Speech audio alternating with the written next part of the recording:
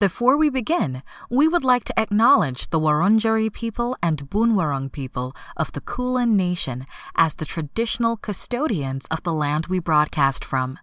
We pay our respects to their elders, past, present, and emerging, and extend that respect to all Aboriginal people listening in today.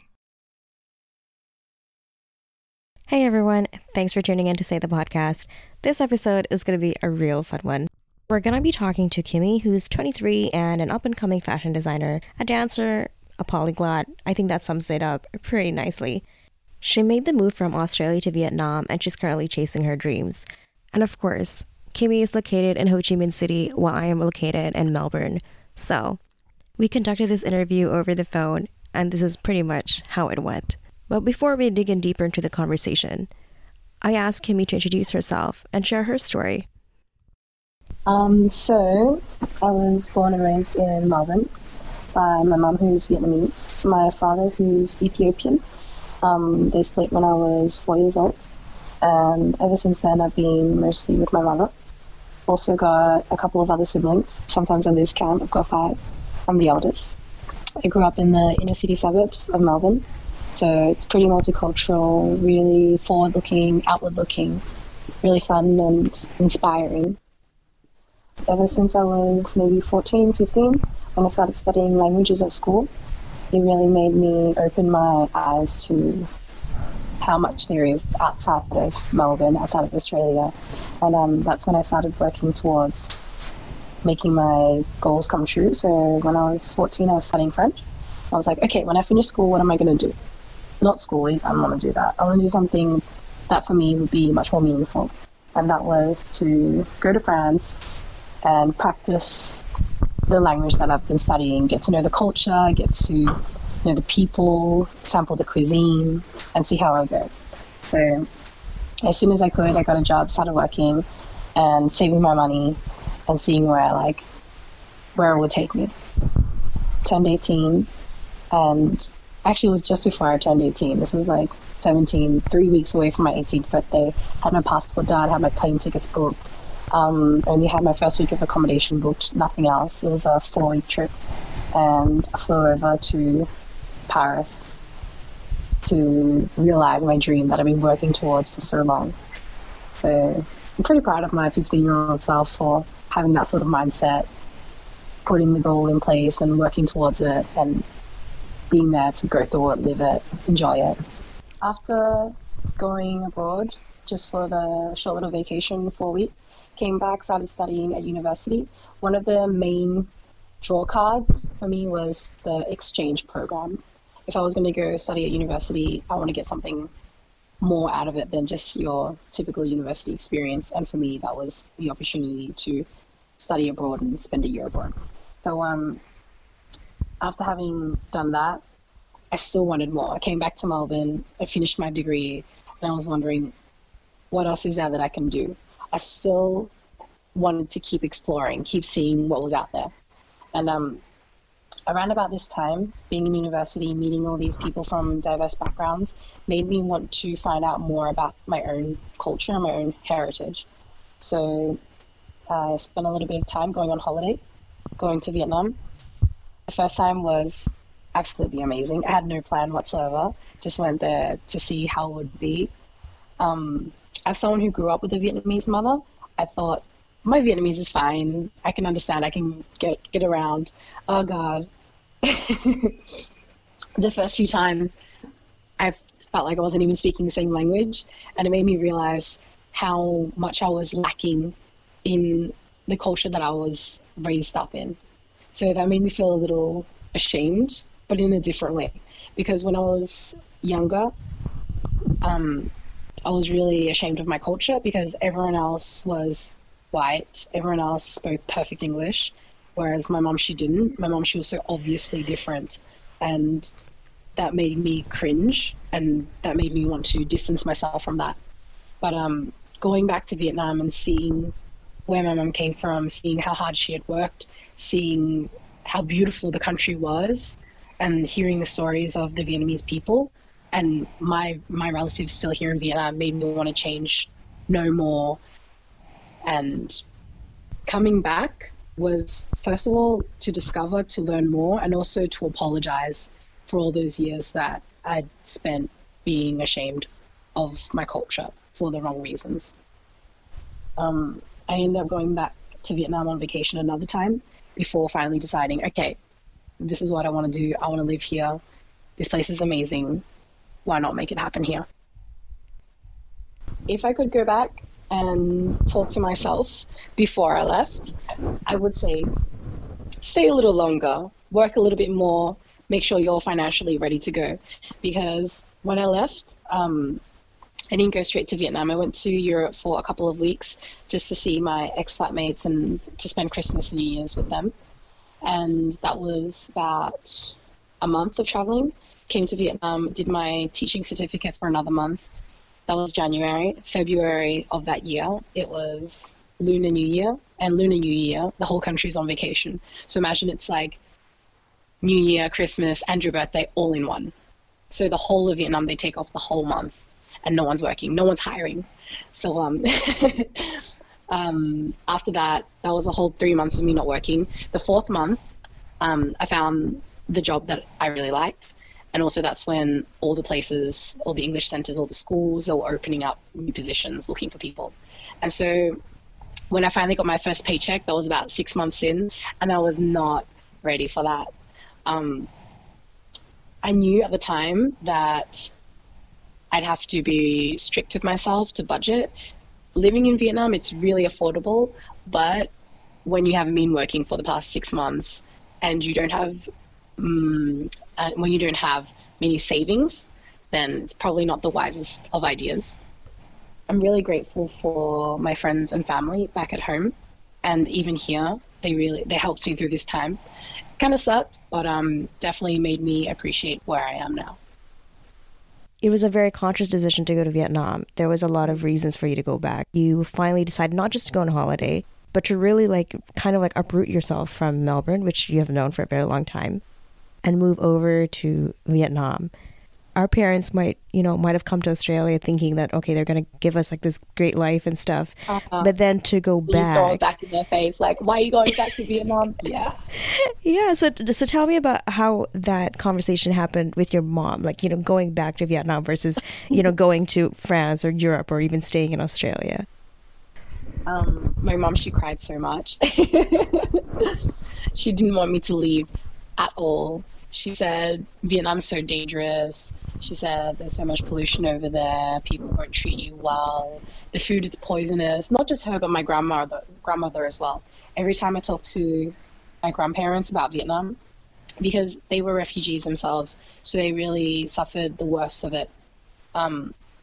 They don't plan on going back anytime soon. They haven't been back since they left, which was over 30 years ago.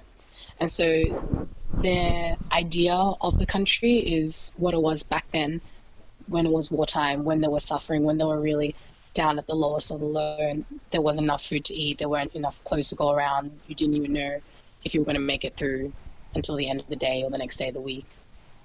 But things have changed so much since then.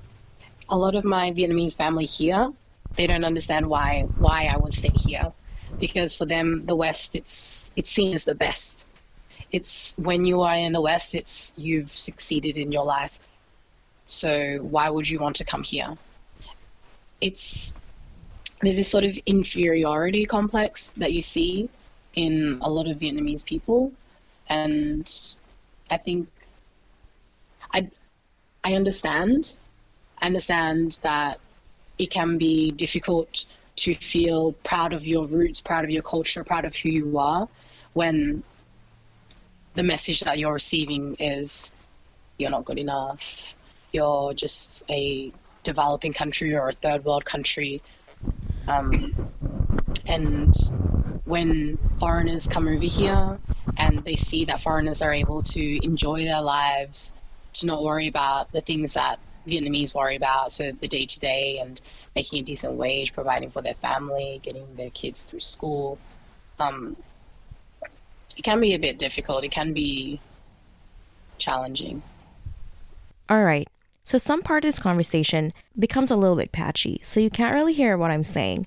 What I basically ask him is, why did she choose Ho Chi Minh City out of all the places in Vietnam?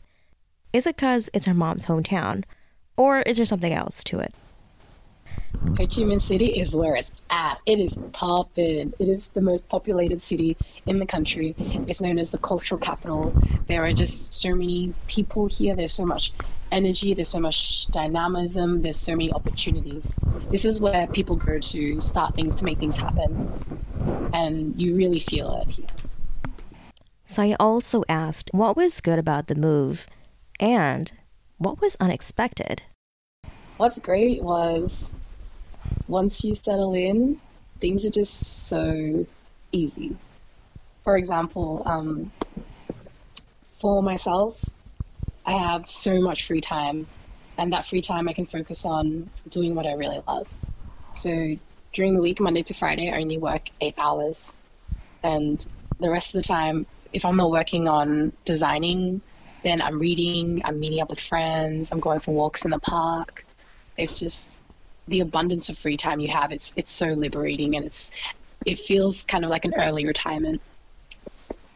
On the weekend, I do work much more, but I think that's a small price to pay for the 5 days of leisure and the dash of work that I have to do. I wasn't expecting to fall in love here. That was pretty unexpected. If you talk to any expat, they will tell you, okay, actually not just any expat. If you talk to a guy here, they'll be like, yeah, dating, no big deal. Many of my male friends, they'll have a new date every other day if they wanted to. The dating scene here is really different for men versus women. So for foreign men, they'll have no problem, but for foreign women, it'll be the complete opposite. First of all, getting dates, it's pretty hit and miss, much more miss than it is hit. The main complaints that I've heard and that I've experienced is that the quality of guys here is pretty dismal. The guys that are interesting and are thoughtful, are sweet, are kind, most of them are already in relationships or they're interested in local women. For local men here, a lot of them, they're afraid of approaching Vietnamese women. I've even had Vietnamese guys tell me their concerns. They think that they're too short or they're not good looking enough to date a foreign woman. So this comes back to the idea of the inferiority complex that I was telling you about. A lot of the time, Vietnamese people don't, not all, but a lot that I have met have this idea that they're not good enough. I think it's something that a lot of us can relate to as well, because it's not just Vietnamese versus Western people, but also like people in themselves. It's something even I've dealt with when you're in a space and you don't feel like you're good enough either, or you feel like you're lacking in something, or you feel despite all that you've done, it's still not enough. And you still need to fight for your space, your right to take up space. All right, I want to go back to a little point that you raised because I thought that was very interesting when you talked about, foreign and local women. And because you're mixed race, how do people read you in Vietnam, or does that depend on the situation? I look so different, so I'm just labeled straight up as a foreign woman. Even though I speak Vietnamese just like a Vietnamese person, they'll still be like, nah, she's not one of us. Because to be Vietnamese, most people will say you have to be born and raised here, and of course speak the language fluently. Wow. And also, I look so different from the Vietnamese, It's really funny because as soon as I'll start talking to locals, the look on their face, they'll do a triple take. Like, what? Wait. I've even had people say back to me, I'm sorry, I don't understand English.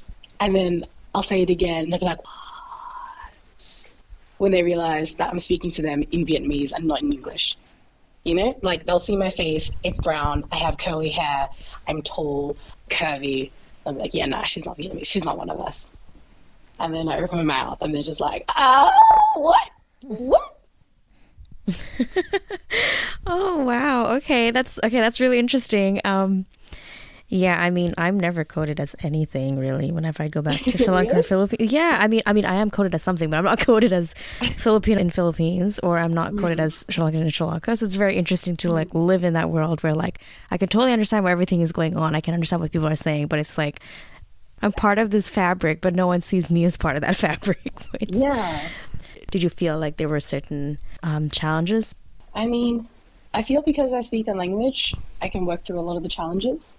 For example, a normal day in the life, I'll be interacting with Vietnamese people. I'll need to talk to them. I'll need to communicate with them.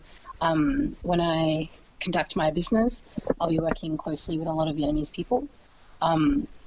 Back then, I used to be really shy about saying what I need and making my needs known and standards known. But I think that just comes with practice. Hearing yourself say out loud, this is what I want. No, that's not okay. This is perfect. That's great. Can we do this instead of that? I think it's just a matter of practice. And also, after a certain amount of time, you get used to the flow of things. And even if people try to jib you, you can be like, no, not me, not me. I like that. So you really had to build that confidence and that, sureness in yourself, I guess, to manage. And I guess out of survival, you probably have to. So tell me, you run a little business? It's only 3 months old, so it's still super fresh, super new. That's all right. Well, let's talk about how that came about. Like, how did that idea materialize for you? So it comes back to the abundance of free time. So before opening my business, I'd be reading a book like every day or every second day. And after a while, I just got bored of doing that. There's so many amazing books, and I'm really keen to start reading again. But I wanted to do something a bit more hands-on rather than just sitting and reading. And sitting and reading is something I've been doing as early as I can remember. Like when I was 7, 8, 9, wherever I go, I'd always have a book in my hand. I'd have like the book right up into my face. I'd be walking to school with a book like that. I wouldn't even look at the road, and I'd be reading. But now I feel like this is a time when I want to make something and do something that really inspires me. The idea of doing clothing, designing clothing, started when I first came here, because Vietnam's such a big country for manufacturing and for producing fabric, textiles, and for making clothing as well. When you come to Vietnam, a lot of people, they get custom-made clothing, they get suits, they get jackets, skirts, dresses, whatever you want, they can be done. There's even a gorgeous little city in the middle of Vietnam. It's called the Ancient Town. It's called Hoi An, and it's next to the beach. It's really rustic, really beautiful. These yellow walls, all these lanterns that they hang all around the town. At night, it just really lights up. It's fascinating. That town, it's known for custom-made clothing and also leather goods. When I saw what they could do, it just really inspired me. I saw that, wow, people are really making their own clothes here. They're doing stuff that looks really awesome. I started doing that as well, getting a few pieces made here and there. Working with local tailors, it's a challenge because even tailors themselves, they know that they're difficult to work with. If you find the right ones, for example, the ones in Hoi An, they're pretty solid. They can get you a piece done in 1 or 2 days. They're really fast. In exchange for that, you pay a higher price. I think it's definitely worth it. But outside of Hoi An, for example, in Ho Chi Minh City, where I'm based, if you want to find a tailor, the wait time is around about 2 weeks. I realized that if I want to start my own business, 2 weeks, it's too long. When I get clothing made, I don't want to wait 2 weeks. I want to get it ASAP. So I started looking around for tailors, started asking friends, looking around the neighborhood. And the best thing about being in Ho Chi Minh City, with a city, there's, I think, how many people who live here? Is it 9 million, 10 million, maybe even more?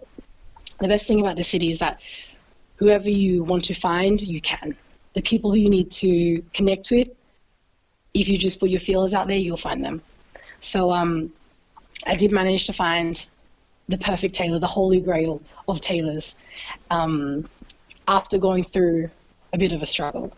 So the first person I found, I thought that they would be the perfect fit for my business and that we could grow together, you know? But what happened was the first few designs that she did for me, they looked absolutely great. There were a few details that we need to fix here and there, but it wasn't anything major. We could just tweak them and then she'd have them back and then they'd be great, good to go.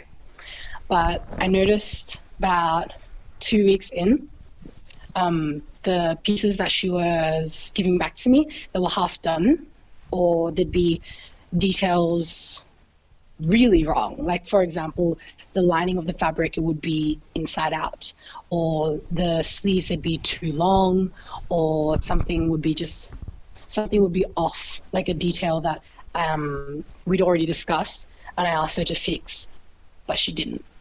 So I tried to talk to her about this, asking her what's happening. The quality of the work, it slipped considerably. Is there anything going on? And she told me, no, it's fine. It's no big deal. We can work through this. And so I continued to trust her and work with her. Around about this period, this was Christmas time, I was getting ready to go back to Australia and I had a big order. This was an order that I had to ship to customers in Australia. And so I had coincided for this order to be ready and for me to take it personally back to Australia. And the tailor told me, yes, I can get it done a week before you leave. A week before I leave, I hit her up and she's like, yes, I'll be done soon. Just give me 2 more days. I'm like, okay, yeah, that's fine. 2 days is no big deal. 2 days later, I message her. She's like, I can't do 2 more days. Can I have another 2 more days? I start to get a bit worried, but when someone hasn't done their work, what can you do, you know? So I tell her, okay, that's fine, but I need to get the clothes as soon as possible. This is a big order going back to Australia. Once I'm gone, this is going to be it's going to be a hassle to send it over there. And she says, yes, don't worry. And so this back and forth just keeps going up until the morning that I'm leaving. And by then, she's been ignoring my calls. She hasn't responded to any of my texts. And that's when it finally clicks. This isn't going to happen. Only about a week later, she starts messaging back. She says, no apology. She says, I've already done everything. When you come back, you can take it. When I do come back, same story. She does not respond to my messages. She just tells me, I'm in my hometown. I can't do anything for you. That was about a month ago, a little bit over a month ago. She's still got a bunch of my designs, my fabric and designs that I've been doing for friends as well outside my business. And through that experience, I realized I had to change something, because when you're doing your own business, you need to work with people you can trust. And finding the people that you can trust, it's a process. And no matter how much you want to trust someone, when they start screwing you over, you have to reconsider how you're going to prevent this. So I started talking to my friends, started getting their ideas. I've got a few friends who have businesses themselves, and a few friends who are locals here who have businesses themselves as well. And they gave me some pretty good tips. First, have a contract. Because in Vietnam, a lot of work, it's informal. So I didn't think that having a contract would be a big thing, but I did learn that you need to draw things up to show the other person that you are serious. Second thing is, you need to be able to contact this person in the event of something like what happened last time happened. So you need to know their phone numbers. You need to know not just their phone numbers, but the phone numbers of the people around them as well. So here in Vietnam, trust is based not solely on that person, is based on the community as well. So it's a group effort more than anything else. The more you know about the person you're working with, the better. And The third thing to increase that trust is to make that person really want to work with you. To do that, the price that I pay them per piece, it's at least 50% more than what the standard rate is. When my Vietnamese friends, they ask me, oh, how much do you pay for this to get this made? I tell them and their jaws drop. They're like, what? You pay that much? Why? It's because I value the work that my team does, and I want them to stay with me. I want us to be able to grow together and to work together for a long time and to make something big out of this. It would have been nice to know this a little bit earlier, but hey, that's what it's for, you know? It's all about learning. It's all about growing.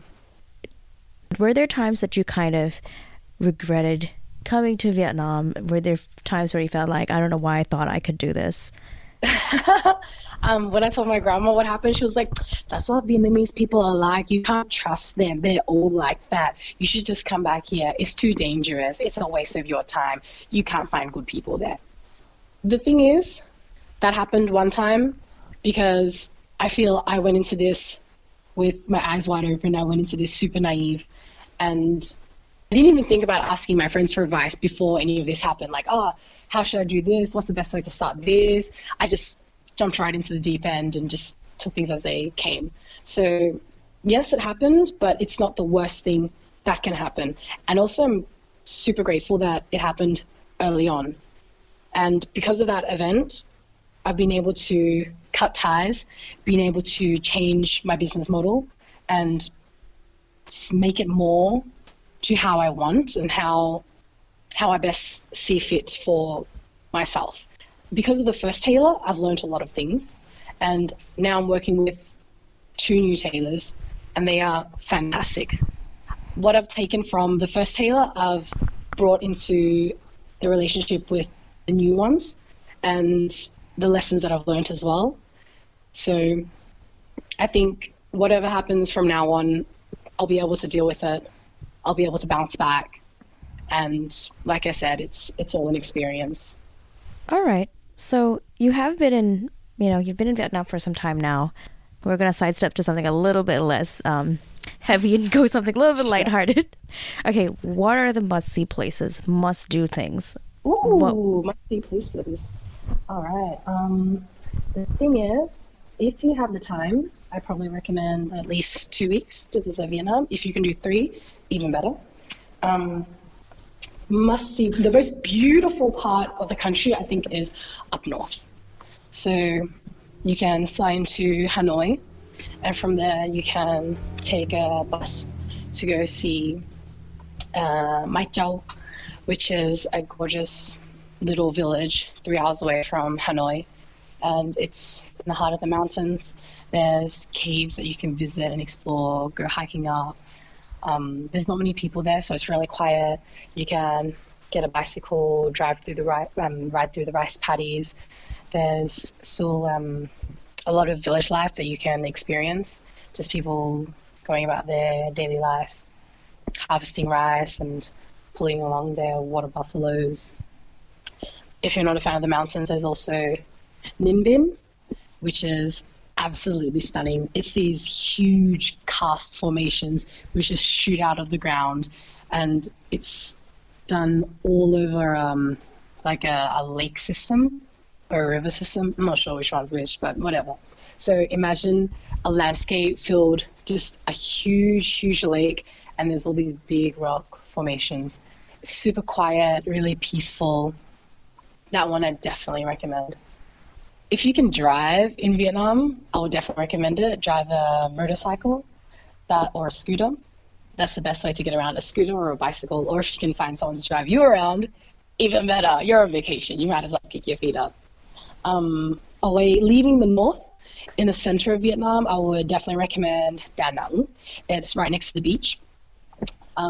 It's one side you have the beach, the other side you have the mountains, and you also have one of the most gorgeous drives. I think it's been rated one of the most beautiful drives around the world by Top Gear. So it's just this peninsula. You drive along it, along the beach. You have these amazing views. You can go by Lady Buddha. She's at the bottom of it. Oh no, she's at the top. She's at the top of the mountain. and it's just a nice little day trip. Close by to Da Nang, you have Hoi An, so the little ancient city I was telling you about. What a lot of people do is they stop by in Da Nang for a day or two, and then after that they spend another 2-3 days in Hoi An to get their shopping fix, get some custom-made clothing or some leather goods, have some really good food. That city was a trading city, so a lot of traders from all around the world, they'd come, they'd bring their local cuisine, spices, techniques, and then it would integrate with the local cuisine. Another place in the center of Vietnam is Hue, which is known as the old capital of Vietnam. So you can imagine the emperors of Vietnam with their royal chefs who'd be doing just the most amazing cuisine. So if you love eating, that's definitely one of the places to go. And it's also a very historic city. Down south, you have Ho Chi Minh City. It's hectic, it's chaotic, it's beautiful, it's buzzing. It's got lots of great nightlife, amazing street food, lots of fun people. It's really busy, so prepare yourself. The first time I came, I didn't like it. The second time, I was like, hey, this is fun. Living here, it's a different perspective. But yeah, if I were on vacation, I probably wouldn't want to spend too much time in the city. Ooh, Dalat. Dalat is kind of like south center. It's a little colonial town in the middle of the mountains in the Central Highlands. So it's really nice and cool. It's a bit of a change from the rest of the country. The French, they actually came there in the 50s or 60s, and they made it so it was a little retreat away from the rest of the country. A little interesting fact about it, they don't have any traffic lights there, but things seem to work out. Lots of cute cafes, lots of cute views, temples, super chill vibes. So coming back full circle, now that you mentioned that the French were in Vietnam, have you ever used your French in Vietnam? Nope. I mean, like, old Vietnamese people, they'll try a couple of French words with me, but locals here, their English is much better than their Vietnamese. There is quite a big French expat community here, though. So with the French expats, I've definitely spoken more, but with locals, I feel the influence, it's much more obvious in terms of the cuisine rather than the language. And do you find being multilingual in Vietnam a plus, I guess, in your day-to-day, and who you can network with and get to know and what you do? Definitely. I feel if you can speak the local language, even just like a little bit, a couple of words, a couple of phrases, it really helps to get people to warm up to you and to start sparking connections, opening doors. Even just a couple of words or a short basic conversation, people will already be trying to invite you into their homes or invite you to have a drink or a coffee or to a meal. People here are really sweet. And also coming full circle, has your family in Australia kind of accepted your time in Vietnam as not a bad decision? My mom, she cries every single time I leave the country. She still does. She's always trying to convince me to stay. But I feel after the 5th, 6th time that I left, she's come a little bit more to terms with her daughter probably won't be back for a while, so she's just got to manage. Because in Vietnamese culture, it's very normal, and I think this can apply to other Southeast Asian cultures or other Asian cultures. It's very normal for the children to help their parents in a much more involved way. So, for example, so the mother would rely on the child for things like translation, things like helping out with parent-teacher interviews or calling like Optus to talk about the phone bill, just like those sorts of things. And your parents kind of expect you to be there just helping out. I think it broke my mom's heart to know that I wouldn't do that for her. But she does have 5 other children, so... Do you think your grandparents or your mom would ever go back to Vietnam? My mom actually did come back last year, and she really likes it here. I think she really, really enjoys the culture, really enjoys the close contact with your friends and family, especially in the countryside. There's a little village which is her hometown. And you can imagine just walking into this tiny little village, walking down the street, and there's just houses on both sides. And along these rows of houses, it's just full of your family, your extended family, all your relatives, your granddaunts, granduncles, their children, their children's children. My mum, she really loves that. So what plans for the future? So I'm working towards my dream, just like my 15-year-old self when she had the idea of going to France, starting to work towards it. I've got the dream of growing my business, Dynasty, the label, into something big, like real big. Right now, what I'm doing is I'm teaching English. That's my main gig, but my side hustle is my baby, Dynasty, the label. So the idea is to switch it around and eventually in the future just do fashion full time. That's a really nice way to round things off. How do people get in touch with your work or what you do? Like, what would be the best way to follow? The best way to find my baby, Dynasty, the label, is through Facebook or Instagram. You can just type it in and we'll be there. Follow our progress, watch us flourish. I really enjoyed having this conversation with Kimmy, and I really hope you enjoyed this episode as well. If you want to know what Kimmy is going to be up to, you can follow her on Facebook or Instagram at Dynasty the Label. And if you love this show, please leave us a review on Apple Podcasts or wherever you get your podcasts. Till then, see you later.